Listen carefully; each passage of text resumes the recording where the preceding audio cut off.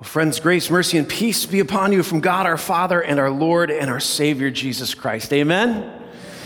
Well, friends, a very Merry Christmas to you and to yours. I mean, what a joy it is to be gathered here on this night as we reflect on and as we celebrate the extraordinary event that happened so many years ago. An event that has been celebrated ever since. An event that has inspired hymn writers and songwriters down through the generation. An event that has been, since the very beginning, welcome news to a weary world. Or, as the hymn writer says, this event, this back alley birth in the insignificant town of Bethlehem, this event is a thrill of hope that the weary world might rejoice. Friends, I don't know about you, but that sounds amazing to me, quite honestly. What I'd love to do is just take a hot second and talk about family Christmas cards. Can we do that? First of all, let me just say, I want to applaud those of you who have the skill and the capacity and the tenacity and the creativity to do some kind of family coordination where you have chosen perfect outfits that match, probably taken in the month of September, printed on really nice cardstock, sent in festive envelopes with little bits of glitter, probably have Buddy the Elf on retainer to lick it for a little extra cheer, right? Like, truthfully, I am in awe of your skills. Like, awesome. Really well done. Yep. For the peasants, the rest of us, right? Listen, if you have any fear that you didn't make our Christmas card list, we don't have one. Right? We don't send Christmas cards at all. Now, I'm not saying those of you do. I really do applaud you. It's just that we don't. But can I say this? It seems to me that we've received less cards this year. Now, I'm not judging because we don't send any, but I'm just saying that it feels to me like we are receiving fewer and fewer cards, fewer and fewer pictures of family and friends around the country and around the world, fewer and fewer updates of what's happened over the past year, fewer and fewer cards this year. Now, in my very uneducated and non-professional research, it doesn't seem to me that this is a USPS problem. It doesn't seem to me that it's even a lack of want. But in many of the conversations I've had with family and friends around the country and around the world, and quite honestly, many of the conversations that I've had with you here, I hear a lot of this: Pastor, we just ain't got the time. Or, I'm just tired. We're just exhausted as a family. Pastor, if we're just honest, we're just a little bit weary. Truthfully, so am I. Just being honest, I'm tired and I'm weary. The events and the circumstances of our lives have a way of seeping deep into our hearts. That weariness, that fatigue, that tired, it begins to take root there. So in our hearts then we carry around this burden of weariness, a weariness that is not only mental or physical or emotional, but also spiritual. Friends, we are bearing burden, and it's making lots of us weary. You know, if you've been with us over the last several weeks or you've watched our YouTube channel, you'll know that we have been journeying through the prophet Isaiah, as Isaiah helps Israel prepare for the coming of the Messiah. In many ways, Isaiah is helping the people of Israel, and quite frankly, helping you and me prepare for seasons of tired, and for seasons of weary, and for seasons of burden. I mean, Israel, in the book of Isaiah, Israel was soon to be tossed into exile, going to be ripped out of the promised land because The affections of their heart were no longer aimed at God, but they sought after their own pleasures. They loved things and themselves more than they loved God or their neighbors. So God was about to expel them out of the promise. He would drive them into a season of burden. Israel would enter into a time of tired and weary. And yet, in that season of weary, God wants his people, he wants you and me to hold on to promises. So Isaiah 64:4 says, "Since ancient times, no one has heard and no ear has perceived, no eye has seen any God besides you who acts on behalf of those who wait for him." Said another way, God's desire is to help you. He acts on your behalf. Or Isaiah 40:11, it says, "He tends his flock like a shepherd, and he gathers the lambs into his arms, and he carries them close to his heart." Again, God's desire to comfort the ache of our hearts as he draws us close to his own. Or Isaiah 61:3 says, "My desire is to give them," that is my people, "a beautiful headdress instead of ashes, the oil of gladness instead of mourning, the garment of praise instead of a faint spirit." In other words, when we're feeling overrun by grief and pain and hurt, sadness or tired or weariness, God promises to bring refreshment. I mean, these are great promises. But here's the thing. I can know all of those promises. You can know all of those promises and still feel weary. You can know all of those promises and still feel fatigued. You can know all of those promises and still feel the burden that life is bearing. It's like the knowledge in our heads hasn't reached our hearts. And weariness has taken up residence in our hearts. Now, I get it, actually. There are many here tonight who are feeling the weight of the world. There are parents in this room who feel helpless as their kids make choices that are harmful to themselves or others. There are some people in the room who have been weeping for years at infertility and the shifting of their dreams of having a family. There are those in the room tonight who are dealing with chronic pain, a pain that never goes away, having to navigate a world always hurting. There are some in the room tonight who are watching their elderly parents slowly fade away. And some in the room tonight who are watching as family or friends are succumbing to addiction. There are some in the room who are bearing the weight of a teenager's comment at a lunch table or in the comments of their Instagram feed. There are some in the room tonight who are just weighed down by the news that we seem to watch and listen to 24/7, 365. As we watch a war-torn or maybe a war-prone world where senseless death is just piled up and piled up and piled up in such a way that we don't even feel anymore. And why do we not feel? Because we're weary and we're tired. It's that weariness, it's found a home in our heart. Now, the wonderful and unbelievable news is that God comes right into the middle of that weariness.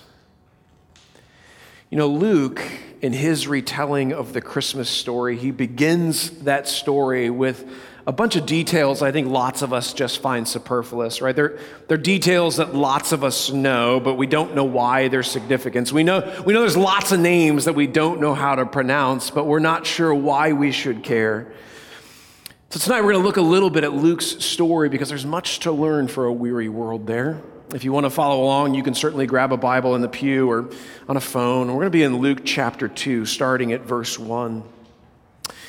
Luke begins his Christmas story by saying this: "In those days, a decree went out from Caesar Augustus that all the world should be registered. This was the first registration when Quirinius was the governor of Syria." Again, a bunch of details, right? Superfluous names we have to try to figure out how to pronounce. On the one hand, a census is nothing more than Rome just trying to count the sheep. Rome wants to know how many people she has in her midst so that she can set the appropriate taxes in order for the emperor to live by his whims. On the other hand, a Roman census is a reminder to the people of Israel that they are not living out the promises of God in the land that he promised to them. A Roman census is a reminder that they are living under the burden of foreign occupation. They are living weary and tired lives. Not only that, a census throws the whole land into chaos as countless families have to travel to their ancestral home. It would create waves and waves and waves of travelers uprooted, not by choice, but rather by command. I mean, this would be akin to asking all of us to return to our ancestral homes. While I was born in Southern California, my ancestral home is Southern Poland. It would mean going there. Now, I'm just going to say, at the time of the scriptures, you got there by walking. I'm not walking to Poland. Like that's not happened. But imagine all of us, this whole country having to be moved, not by choice, but by command. It would create a certain level of chaos in the country, a certain level of tired and a certain level of weariness. Quite honestly, I can't imagine the kind of weariness this would create, especially for Joseph and for Mary, who have to walk about 90 miles from Nazareth to Bethlehem, and who, because of that census and because of the countless travelers, they can't find a normal place to give birth. So they're forced to shelter with pack animals, or they give birth in the company of braying donkeys and curious goats. It's interesting to me, Luke, in his telling of the birth story, he doesn't make a lot of that birth. He says in verse 6 and 7, he says, "And while they were there, the time came for her to give birth, and she gave birth." Like, no fanfare, no account of how long Mary's labor was, no account of the worried or scared look of a soon-to-be dad. It just seems to me like it's a birth story into weariness. God born into a weary world. You know, the announcement of God's arrival, it didn't come from a palace, and it didn't even come from the stable. It came to shepherds out in the fields outside of Bethlehem. The announcement of God's arrival to a weary world comes to shepherds, right? To laborers, those who have been protecting and leading and caring for sheep. I mean, this announcement of God's arrival comes to them. As God with a messenger cracks open the sky and the angel announces, "Fear not. I bring you good news of great joy, and a great joy that will be for every person. For unto you is born this day in the city of David a Savior who is Christ the Lord. And this will be the sign for you. You will find a baby wrapped in swaddling cloths and lying in a manger." This is the good news. This is the great joy of one who will save all people. The announcement that he is born. God himself born into a weary world. And if that's not enough, a whole angel choir arrives. Can I just say, what would that have been like to behold? To imagine the whole sky lit up with an angelic chorus as they sing of the one born into that weary world, and to proclaim what it is he's come to do. That angel choir sings glory to God in the highest and peace. And peace. And peace on whom his favor rests. What's born into a weary world? Well, peace is. The Prince of Peace.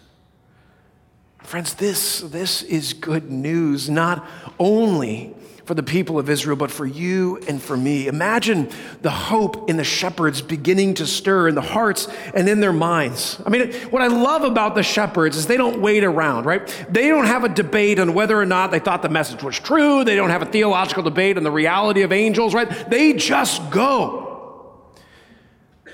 They just go in faith to find the one who bears the sign, wrapped in cloths and lying in a feed box.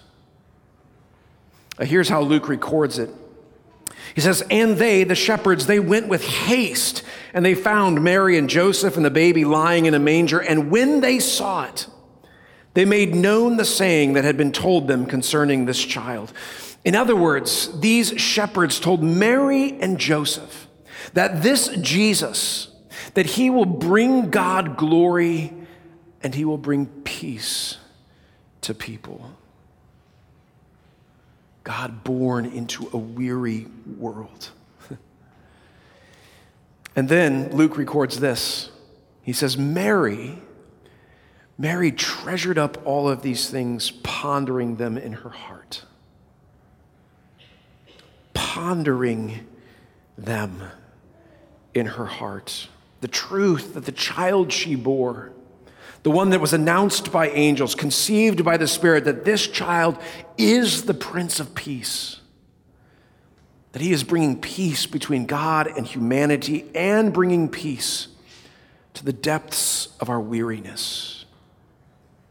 She pondered and held this truth in her heart.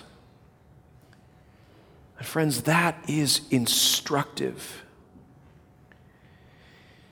If you're in this room and weariness has taken root in your heart, then we need to let the truth of this night, that unto us is born one who brings peace, we need to let that truth seep deep into the cracks and the crevices of our heart. If we feel like we are bearing the burden of a broken world, we need to let the truth of this night, a Prince of Peace, who will bear our burdens. Isaiah says it this way, surely he would take our pain and bear our suffering. We need to let that sink deep into our hearts. We, like Mary, need to ponder and treasure the truth of this night, the night that God was born into a weary world to bring peace. And so if you're a parent who feels helpless as their kids and your kids make choices that are harmful to themselves or to others, unto you is born this night one who brings peace. Friends, if you're weeping at years of infertility, unto you is born this night one who brings peace. If you're dealing with chronic pain, unto you is born this night one who brings peace. If you're in this room and you're watching your elderly parents slowly fade away, unto you is born this night one who brings peace. If you're watching loved ones or friends come under the weight of addictions, well, unto you is born this night the one who brings peace. If you're in this room and you're dealing with a cutting comment that calls into question your self-worth or identity as a son or a daughter, one who is beloved by God, then unto you is born this night one who brings peace. If you're feeling the weight of your own poor choices, unto you is born this night one who brings peace. And if you, like me, are feeling the weight of a war-prone world, if you're feeling the burden of brokenness and the weight of the fall, unto us is born this night one who brings peace.